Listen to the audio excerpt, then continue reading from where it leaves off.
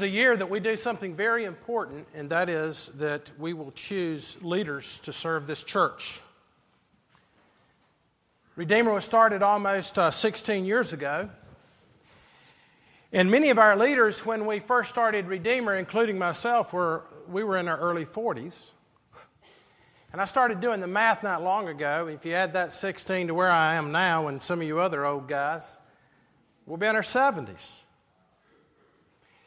And so mature churches, churches who are Christ-centered, see the gospel as so precious, it is something to be delivered, and so it raises up leaders to minister the gospel to future generations. Paul was concerned that the church would be destroyed if we did not train and teach leaders the gospel of Jesus Christ. In in Acts chapter 20, where Paul had ministered the gospel to Ephesus, he was leaving, and he had raised up these leaders, and this is what he says. Keep watch over yourselves and all the flock of which the Holy Spirit has made you overseers. And be shepherds of the church of God, which he bought with his own blood. For I know that after I leave, savage wolves will come in among you and will not spare the flock. Even from your own number, men will arise and distort the truth in order to draw away disciples after them. So be on your guard, and remember that our 3 years, I never stopped warning each of you night and day with tears. Now, the text that we're going to look at this morning was written to these men that he warned. Here he gives us, in Ephesians, the importance of the church, the importance of the local church, being involved in the life of the church, as well as instruction on how the church should grow and how the church should mature. So if you would, I want you to turn to our bulletin. It's there. Our text is there in the bulletin. It's Ephesians chapter 4, verses 1 through 16. Man, I know you've been listening to a lot of reading, but hang in there. We got a fairly long passage here, but this is God's word. I, therefore, as a prisoner of the Lord, urge you to walk in a manner worthy of the calling to which you have been called, with all humility and gentleness, with patience, bearing with one another in love, eager to maintain the unity of the Spirit and the bond of peace. For there is one body and one Spirit, just as you are called to the one hope that belongs to your call, one Lord, one faith, one baptism, one God and Father of all, who is over all and through all and in all. But grace was given to each of us according to the measure of Christ's gift. Therefore it says, when he ascended on high, he led a host of captives, and he gave gifts to men. And saying he ascended, what does it mean that he had also descended into the lower regions of the earth? He who descended is the one who also ascended far above all the heavens, that he might fill all things. And so he gave apostles, the prophets, the evangelists, the shepherds, and teachers to equip the saints for the work of ministry, for the building up of the body of Christ, until we all attain to the unity of the faith and the knowledge of the Son of God, to mature manhood, to the measure of the stature of the fullness of Christ, so that we may no longer be children tossed to and fro by the waves and carried about by every wind of doctrine, by human cunning, by craftiness and deceitful schemes. Rather, speaking the truth in love, we are to grow up in every way into Him who is the head, into Christ, from which the whole body, joined and held together by every joint with it, is equipped, when each part is working properly, makes the body grow so that it builds itself up in love. This is God's word. Let's pray. Father, in the moments that we have before we come to the Lord's table, we pray that you would be with us as we open up your word. As we talk about what it means to be members of the local visible church, members of the body of Christ, because we're members of Christ. Lord, we confess to you, even in our own confession, it is hard. It is hard to be part of the body of Christ often. It's a wonderful thing, and yet at the same time, we're challenged to bear the image of Christ. And sometimes we do not want to do that. We do not want to be patient and kind and loving, even as our Lord Jesus. But Lord, I pray that this morning that you would give our members, and even those who are not believers here today, but certainly give our members a vision for what it can mean to be not only united to you, but to united to one another, building your kingdom together. We pray that you would do that at Redeemer, and we pray that as we choose leaders, that you would raise up leaders who love Jesus Christ and love his people. And we ask it in his name and for his sake. Amen. In July of this year, we lost one of our beloved members, Roscoe Drury. Many of y'all had the privilege of knowing Roscoe. I think Roscoe is right at 90. But what was ironic was a man that he admired. He's a man well known throughout the world who also died within the week. His name was John Stott. And the world's not going to know Roscoe Drury, but we did. And those who knew Roscoe were thankful for the great privilege of knowing him. The reason that John Stott was a well-known theologian in the 20th century is because for 50 years he expounded the Word of God at All Souls in London. And he wrote many commentaries. His favorite commentary was the book of Ephesians. It was actually Calvin's favorite commentary that he expounded upon as well. And so what I'd like to do is read from his introduction as John Stott, years ago, said that he was greatly concerned about the evangelical church. And what we mean by evangelical church is we believe that the gospel makes men and women new, the people who are born of God's Spirit. But his concern was that in the church in the West, we have grown to have a low view of the church. And this is what he says.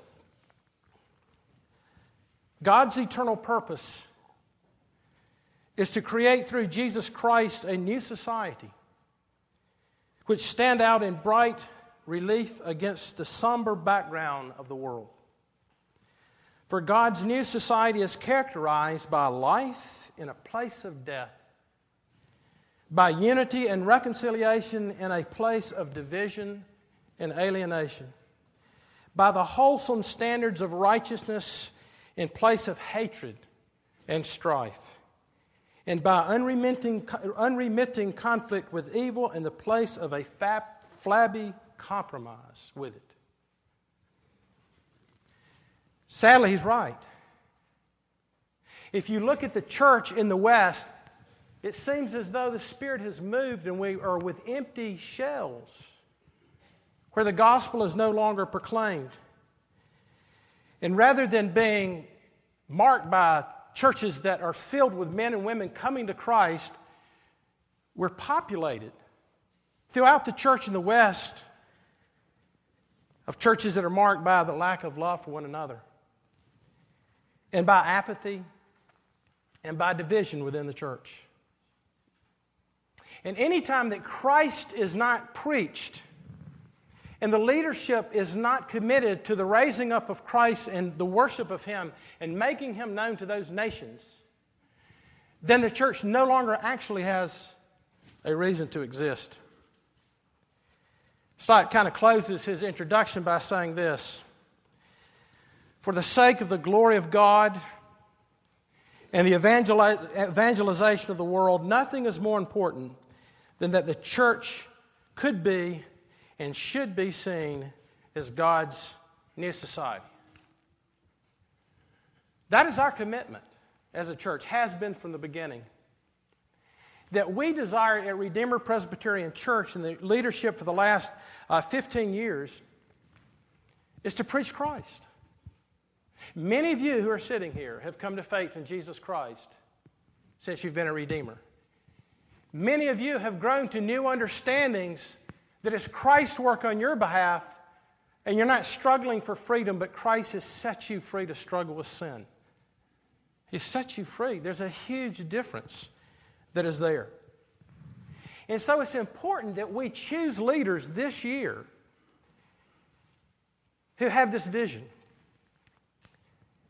Redeemer is a relatively young church, and we must inspire, we must choose members who will inspire her people to mature and to grow in Christ. And that's what our text is about this morning. It is about our responsibility to choose from ourselves men and women who will minister to the body of Christ, that they will mature the body of Christ. And that's what I want us to look at. So, the context of Ephesians, our text, the context of Ephesians 4, is that Paul has just spent 3 chapters talking about the glorious privilege. If you're a believer in Jesus Christ, you have been born by His Spirit. The privilege that is of being His people. That we were called before the foundations of the earth, chapter 1. Then in chapter 2, he talks about how we've been saved by grace through faith. It's a work of God. It's nothing that we have done. We have been quickened by the Holy Spirit. And then in chapter 3, Paul spends this whole prayer basically saying that he cannot believe that God called him, the chief of sinners, to be an apostle to the Gentiles, as God is gathering out of all the nations one people to be the Israel of God. And so now where we come to in our passage today is he is instructing us as God's people what it means to be God's people and how we are to mature as God's people. And so there are 3 things I want to look at briefly this morning. First, that it takes effort for us to mature. If we're going to be God's people, it takes effort. Not only individually, but especially as the body of Christ. And then we're going to see that it takes each of us.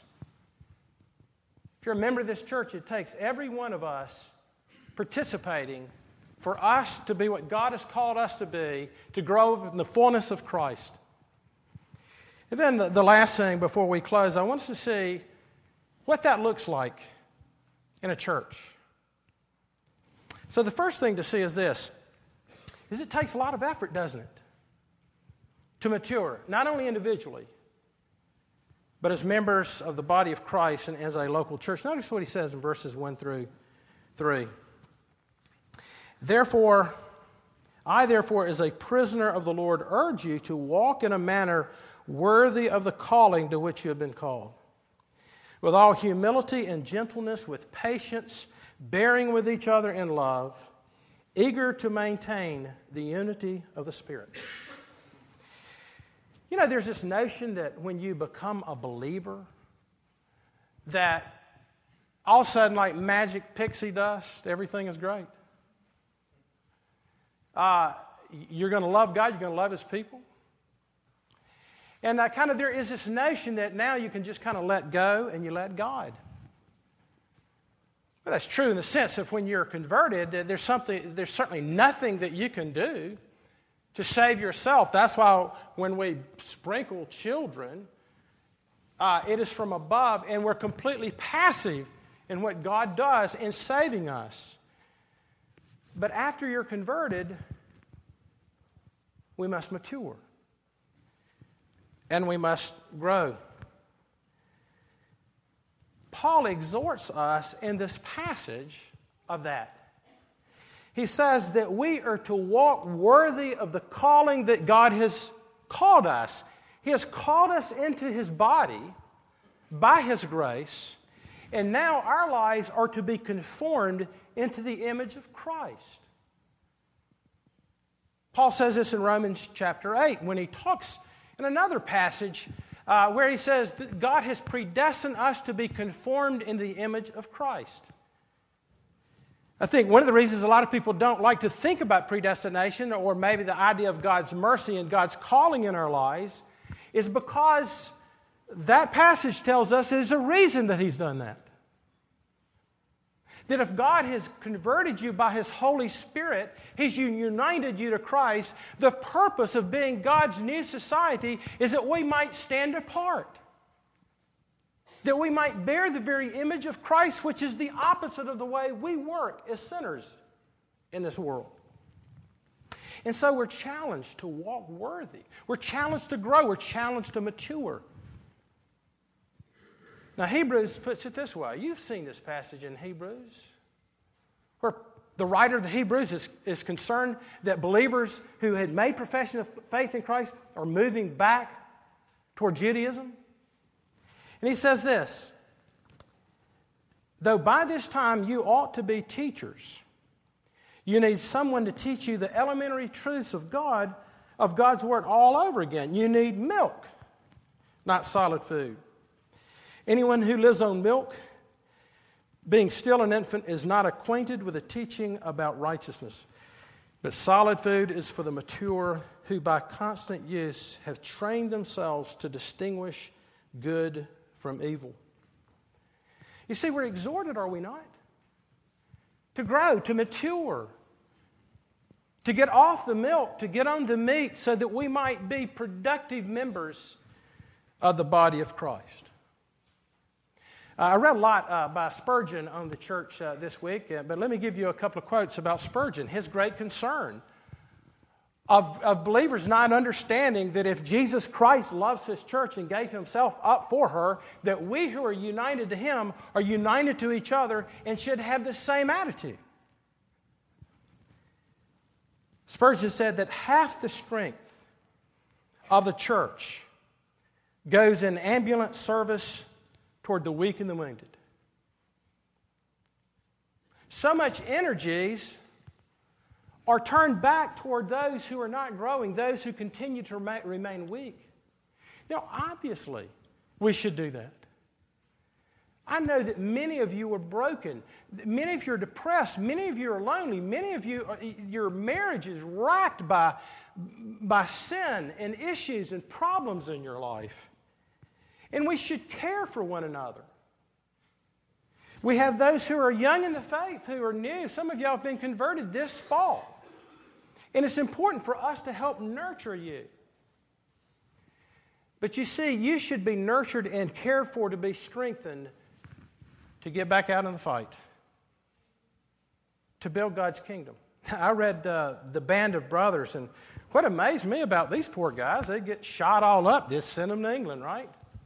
And then they'd be there for about 3 or 4 months, and they would send them back on the front lines.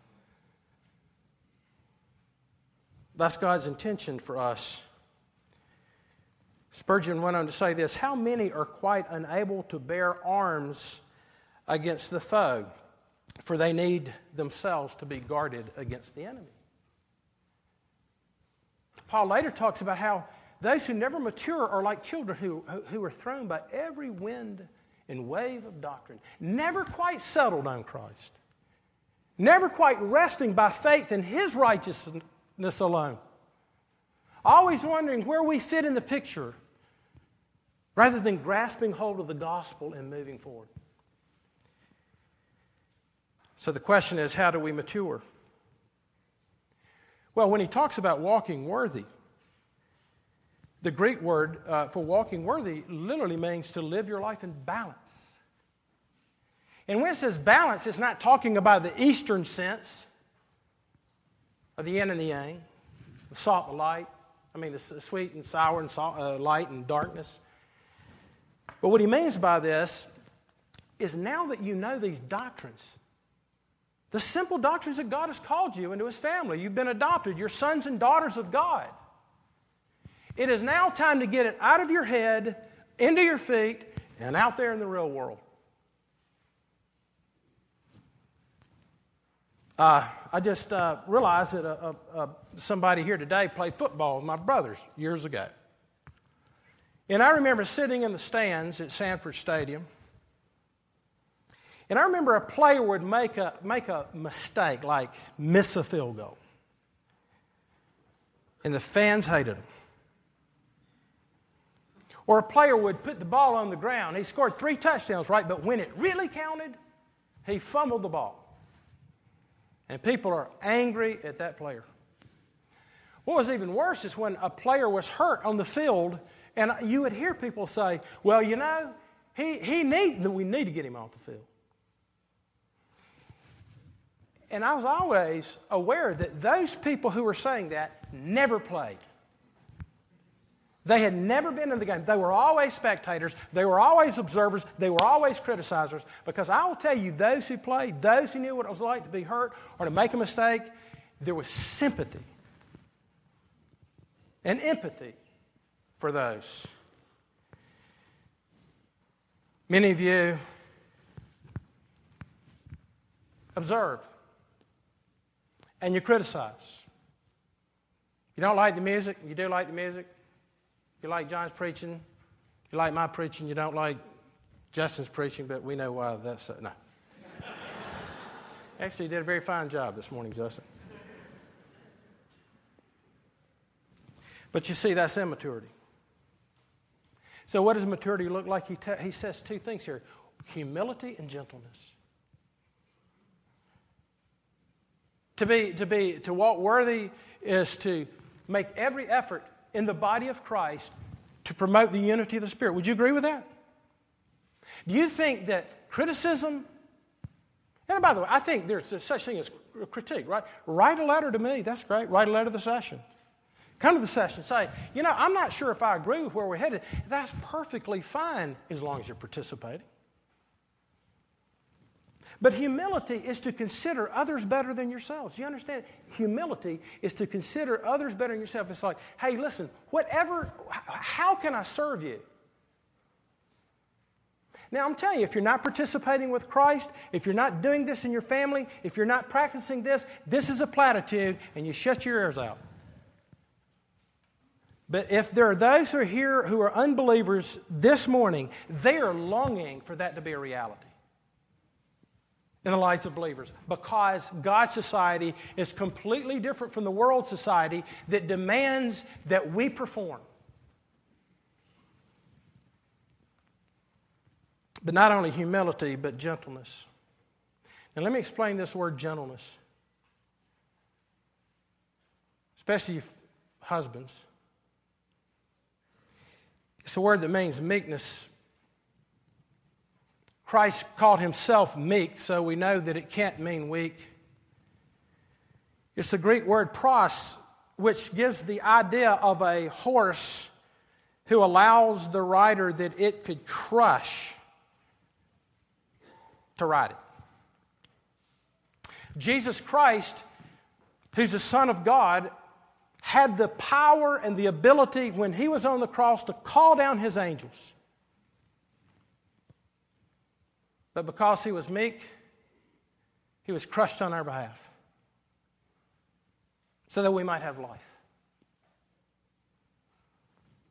This is contrary to our flesh. This is contrary to who we are as people by nature. Now, I need to say this because, you see, there's the visible church and the invisible church. Many of you are part of the visible church. You've been baptized. And if you struggle with why we baptize children today, we don't think that saves them. We believe that they are engaged to be the Lord's. But it's God's mercy still that regenerates them. And just like that water comes down on the head of that child, so does that child need the Holy Spirit to come in his mercy and unite that child to Jesus Christ. But the visible church is blessed, it's glorious.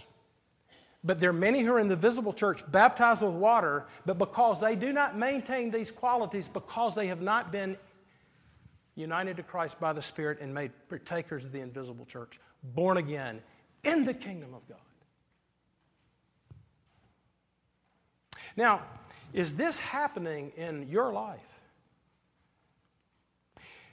Well, let me ask you this. How would you know if you're not involved in the body of Christ?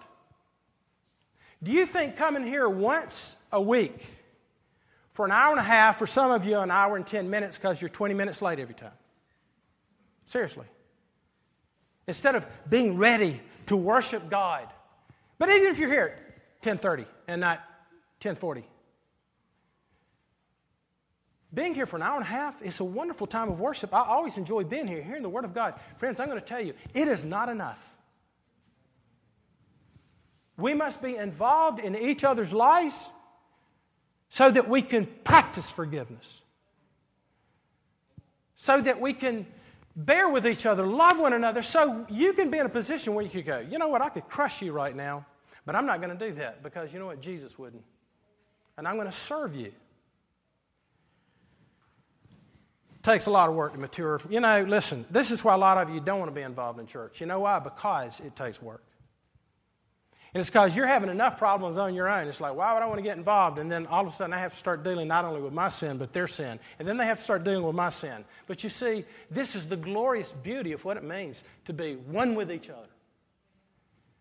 And as the world watches us love each other, then they themselves will be attracted to God's new society because this church, this body, will be completely different than any other organization that's out there in the world. Wow, 11:45. You got to tell that to the nursery worker. I had a guy one time, this is true, he was a young student. He said, man, you know, the Puritans would go for 2 or 3 hours. Why do you feel like you've always got to stop it? And I said, they didn't have nursery back then. So it takes effort to mature. But don't you also see that it takes all of us to do that, to mature? Notice what he says. He tells us in verses 4 through 6, hey, here's why you need to be one, because there's one faith, one hope, one Lord, one baptism. And we can no more be divided among ourselves than there's division in the Godhead. And if you're divided up in your family and you and your wife can't get along and you can't get along with your children, man, there is a real problem because that is not God's intention.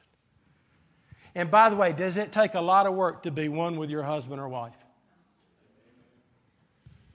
Spirit-filled people are people who are laying their lives down for one another.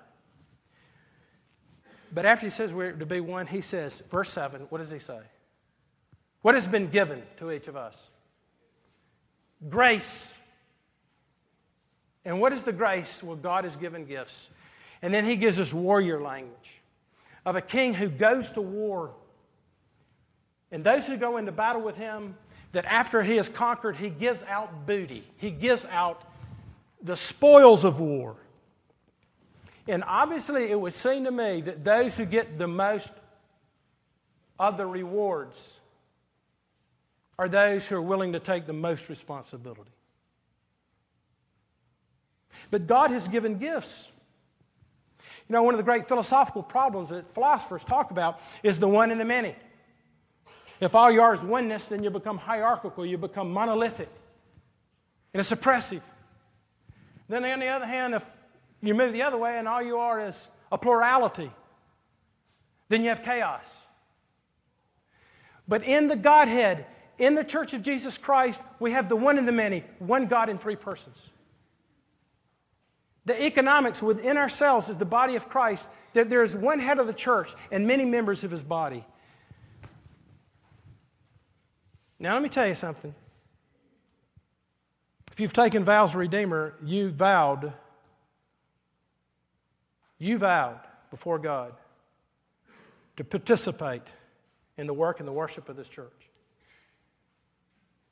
How can we accomplish what God's called us to if you refuse to receive the gifts that God has given you?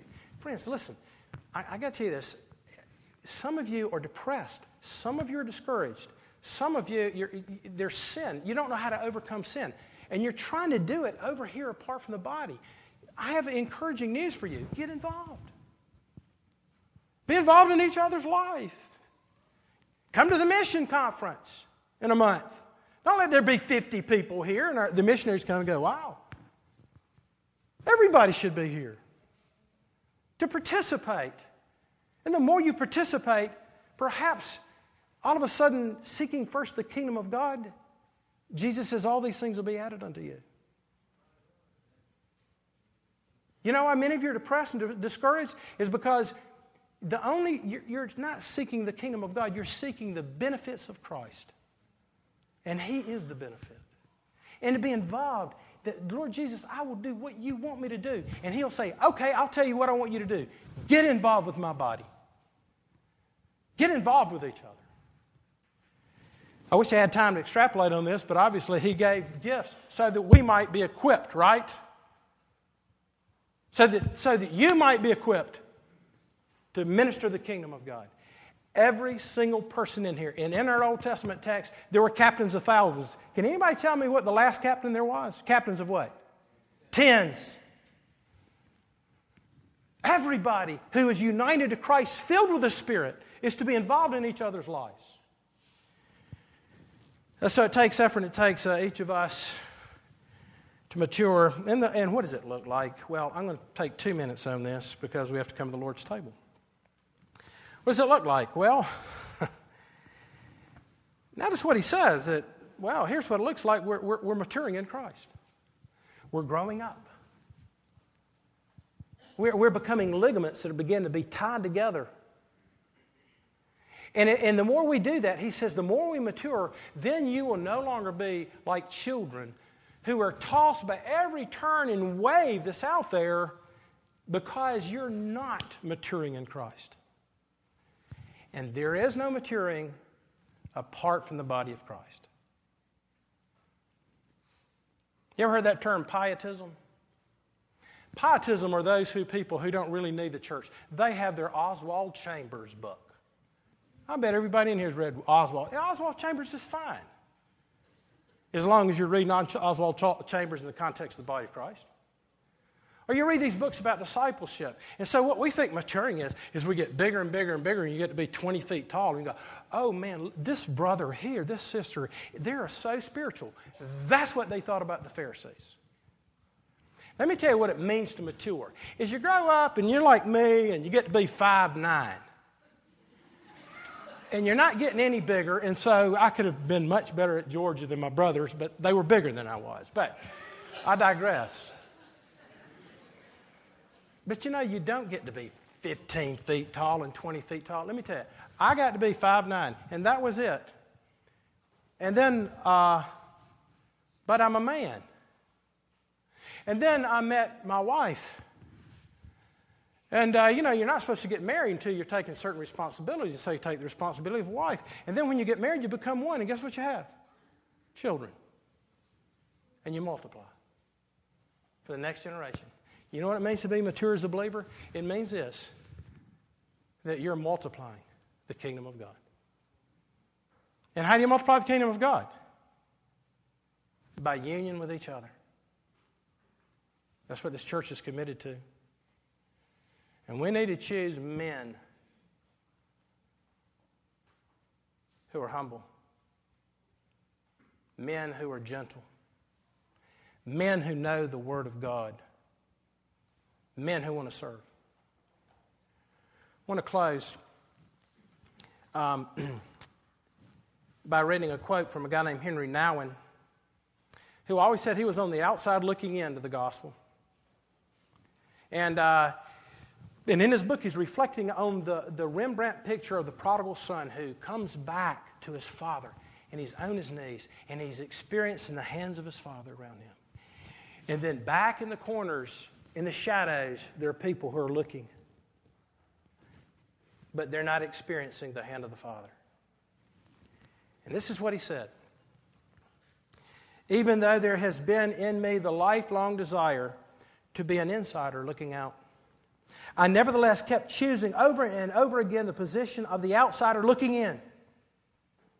Sometimes looking in was a curious looking in, sometimes a jealous looking in, sometimes an anxious looking in, and once in a while even a loving looking in.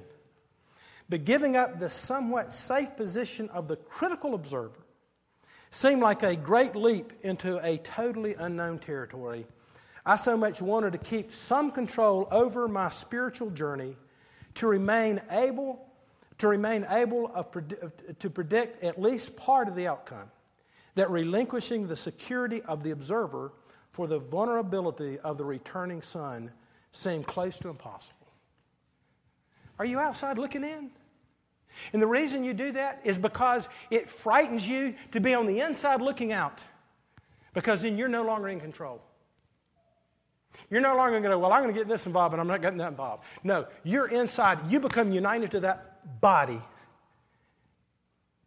And you're on the inside looking out. Hey, listen, I want to encourage you to do that today. If you're a believer, if you've taken, I'm talking to Redeemer members. Let's go. Let's hook our wagons up. And you figure out whether you're a captain or 10 or 50 or 100 or 1,000. But I'll tell you this, if we're going to choose a leader, this here at Redeemer, I guarantee you there are people who are already involved. Be involved. And I say to you, if you're not a Christian, you're on the outside looking in. And there is no other society that's out there that you'll experience the love of God who is cast out so that we might be brought in. Let's pray together. Lord, we thank you for your word. We pray that you would bless now our time of communion.